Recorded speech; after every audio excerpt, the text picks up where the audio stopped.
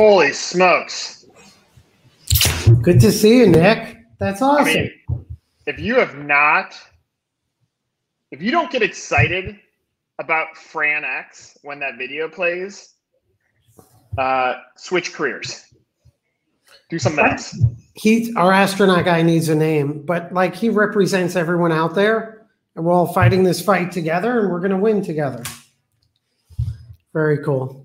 Somewhere down the line when you and I, Charles, are elected into the International Franchise Association's Hall of Fame, they're going to say, well, what was the inspiration behind Fran X? And I will have, my hair will be very gray at that point. You'll probably be walking with a cane. Maybe one of us have already died. So we're speaking on behalf of each other when we get up here to accept the Hall of Fame award. They're going to say, well, who was the man behind the SpaceX? He's good. We're going to need a good story. So, Nick, let's just, we have like 10, 15 minutes. Going fast today. Right. Video's all about disruption, X factor for franchise brands. Last week, we talked about paradigm shift in terms of franchise development. Everyone may have it backwards. And here's a way to get the shift the right way. Focus on deal value, deal ROI, deal converters. And then as I thought about that more, and as I spoke with clients, whether it's a franchisee issue, I'm like, it's not just franchise sales and franchise development. If you're thinking deal value, the way we're going to talk about today is just about deal value. It also affects your governance of franchisees, maybe the marketing support you provide them, how you approach franchising. And so, premise is sort of the franchise philosophy is upside down, and we're going to flip it back up today. Yeah, completely. So in the mindset of disruption, and look, in franchising, disruption is never going to be something that drastic. It's going to be a baby thing. And today's is somewhat a baby thing. In franchise development, historically, the way that we budget for deals is based on how little can we spend to acquire that franchisee. And why did we get to that place? I would imagine at some point we're looking at that franchise fee and we're saying that's our cash flow. A percentage of it goes into training and operations and getting that franchise owner up and running. Another percentage goes back to the cost of acquisition. That's wrong. Because if you look at deal value, what is the value of a franchisee to a system, and you change your mindset, now all of a sudden you invest slightly different. So let's say you do $1 million annualized average unit volume for franchisee X. And that franchisee eventually gets 3. So now they have 3 units, each doing $1 million at 5% royalty. You get $150,000 a year from that point on. Let's call it 10 years. So 150,000 times 10. Now the deal value is $1.5 million on cash in that's coming in off that franchisee. And let's just say, for argument's sake, you're able to keep $500,000 of that as net profit. That when it comes to exit, you take a 7 times multiple, being conservative. So now that's another $3.5 million. So one franchise owner that opens up 3 units, each doing $1 million, is worth roughly somewhere in the range of $5 million to you. So now when we go all the way back to how much were we willing to spend to acquire that buyer, we use these numbers between $8,000 and $12,000. So let me get this straight. You want to spend $8,000 to $12,000 to get $5 million? Listen, anybody that's watching this, wherever you are, I will write you checks all day long. I will give you $8,000, you give me $5 million. Deal, all day long. But the point is, unfortunately, we're not having these conversations because if the deal value gets discussed, if franchise development people are rewarded for finding people that can bring a deal value of $5 million, if we're looking at the holistic approach, I believe that's what sets the difference between good and great in franchising. That if we take all the franchise brands that were created in the last 24 months, how many of them will get to 100 units? A fraction of a percentage point. Why? Because we barely put enough money into the into the kitty to get the right franchisees in who are going to scale. We've talked about this, Charles. Slim Chickens, they as a brand get started. They say, we need 25 good franchise owners. That's our first goal. Let's get 25 that can each open up 125 units out of those first initial 25. That's amazing. So, like, if you want to find the pathway to greatness, you got to switch your mindset, or you don't have to. You're just going to be like everybody else. So, Nick, and I think it's even more impactful. So, if whether startup, emerging, established brands, you focus first on deal value, right? So there's a funnel where that's going to impact your franchise sales, how much you're investing in it. But also at an organizational level, you should be planning out your 5-year strategy. That 5-year strategy is going to be a function. Your valuation 5 years from now is a cash flow model where you're backing into 3, 2, 1 sort of traction type goals. So now all of a sudden you're forced to say 5 years from now, our valuation is X. That means we have a certain number of franchisees that are producing certain revenue. So deal value focus definitely has an immediate impact or changes your mindset on franchise development dollars. I'd also challenge, it also impacts how you run your franchise system. So now if we're focused on deal value, our job's not just done once the franchisee signs on. We want to maximize those revenues and royalties. So now all of a sudden, if we're looking at the 5-year plan, how does our 5-year valuation look different if we had more regimented and required marketing systems for franchisees, more marketing spends with a win-win? I mean, that changes that whole organization. And, you use the phrase good to great. That's where the good to great happens on the franchise recruitment development end and all of those steps, because what you learn is now that you focused on deal value, recruited the franchisees, you're going to lose that value if you're not optimizing gross sales and profitability in the 1 to 5 year period.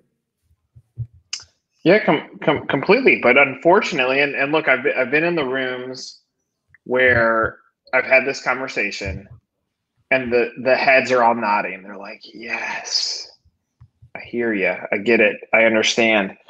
And then they get back to business and it's like, where are my leads? So unfortunately, this is not a sticky thing right now. Like, talking about deal value is not sticky. I will say, Charles, you and I have talked about the why you, why now. I love when I hear that, like, from someone else, or like, we really have to define the why you, why now. I'm like, yeah, look at that. It's going all the way full circle. I do think this is going to be a discussion that happens with the more sophisticated brands. Majority of franchisors, unfortunately, when they become a franchise, are undercapitalized. They have to scrape by to get those first few franchisees. Sometimes it works, sometimes it doesn't. But Nick, I get, well, and just for everyone listening, we framed the issue last week. This week we're talking about deal value. There'll be 3 legs to this: deal value, deal ROI, deal converters, which we'll talk about the why you, why now. And so we're going to drive into each of these, but let's even go back to those startup franchisors or the emerging brands around 50 units. For everyone going through this, I get everyone will nod their head, or at least that's sort of the claim or perception. But if as a franchise organization, everyone's forced, before we make decisions on today's dollars, before we set 2021 budgeting, let's first model out the next 5 years. So 5 years from now, you want it to look like X. What does our revenue and royalties have to be? Keep backing into that. Now we know the value. I think doing that makes it more transparent as to how important it is to get away from this shift. And also franchisors, startups, when you do that 5-year modeling, you're also going to realize how deadly it is to take in the wrong franchisee. I agree with you in principle. Unfortunately, as sound of advice as that is, very few will listen.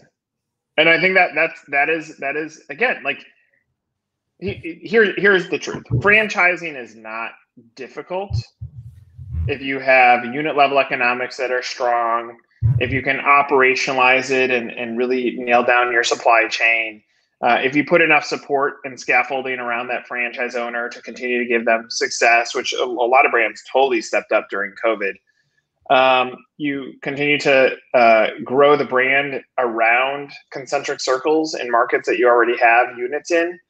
Like the blocking and tackling is so simplistic, yet very few do it, that even though I agree with you in principle on go write on a piece of paper, 5 years from now, this is where you want to be as a brand. 5 years from now, this is where you want to be as a developer. 5 years from now, this is where you want to be from a franchisee, and work yourself backwards to saying, what is the value of what I do today? Even though that is extremely sound advice, it's really tough to follow. And, you know, I think Charles, you and I are on a mission, call it the X Factor. Let's keep giving this group, this community, as much as humanly possible. Like, no garbage content. Like, let's try to guide you guys, because whoever watches this, I don't care if it's one person that we can make a difference with.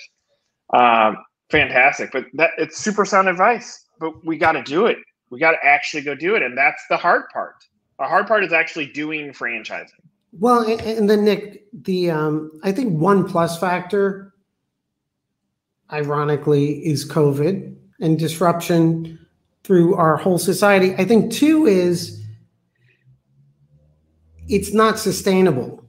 There's too many struggling brands that are all doing the exact same thing, whether it's conferences, trade shows, organizations, approaching the same brokers, right?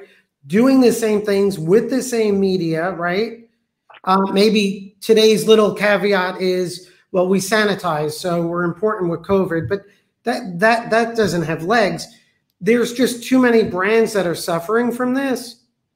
And even when you think you're getting traction, you're not. Unless you could pinpoint and articulate how this impacts your 5-year value and is sustainable from a deal level. So I feel like there is a pain point, and I could even speak from my own experiences with a brand that we ran, right? And there's too much pain, and it's unnecessary for so many brands. And they're spending. This is my pet peeve.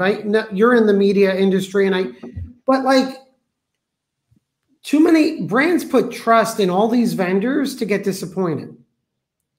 And then it leads to this cycle of bad action and a focus on the wrong things. Like, and so, for example, why spend X dollars, and we'll get into in the next video, without naturally, of course, understanding the deal value, but why don't you understand your why you, why now? Why can't you just spit off and believe to your core and your entire team what is so unique about your franchise system that you need to shout it from every rooftop why, as a franchisee candidate, you absolutely should be signing up with us?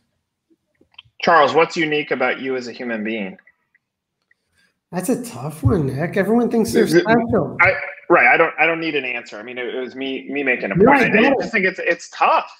Like, if you're super out there from a point of differentiation, it's hard to define it.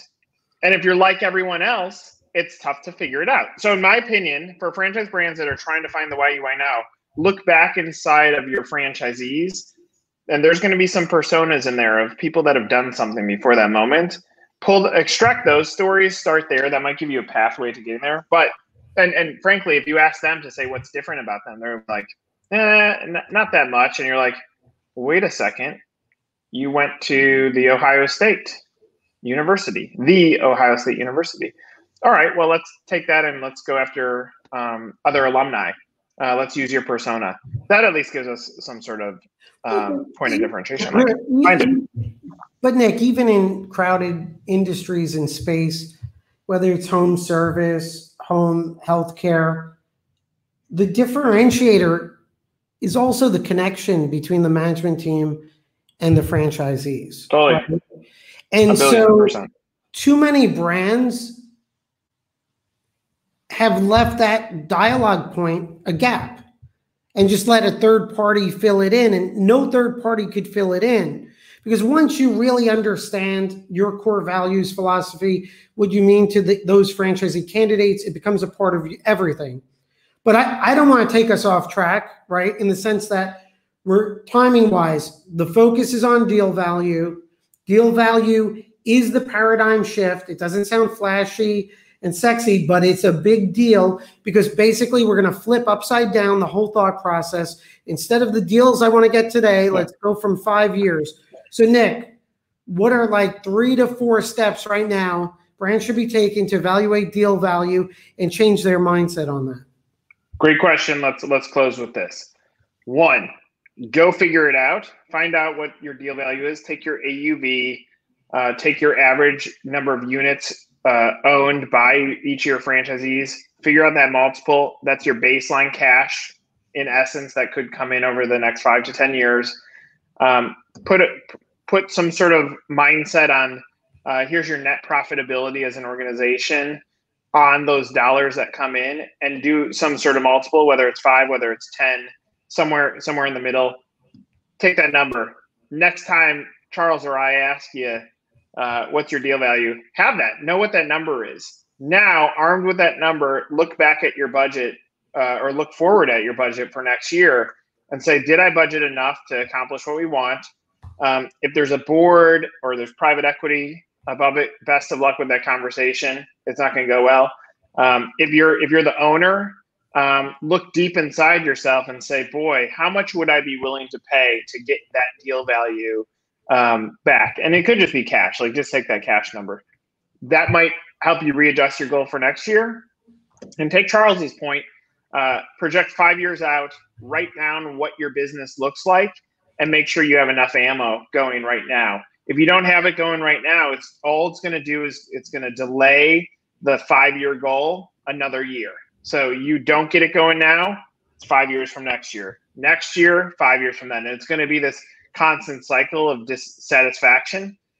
Do those 3 things, and I think you have a good pathway to start thinking about deal value as it relates to your business. Nick, one thing I'll add is evaluate your internals also. So along the way, what can you do with franchisee sales to boost numbers and draw up that value? I think those are great points, Nick. I think today we hit, deal value. Next week, we're going to go into deal ROI, and then we're going to put it together with converters. And I think that'll together, this is all going to make a difference. Great. Can we do this? Oh, I didn't know if I could get you to do it. I love it. Hey, FranX community. See ya.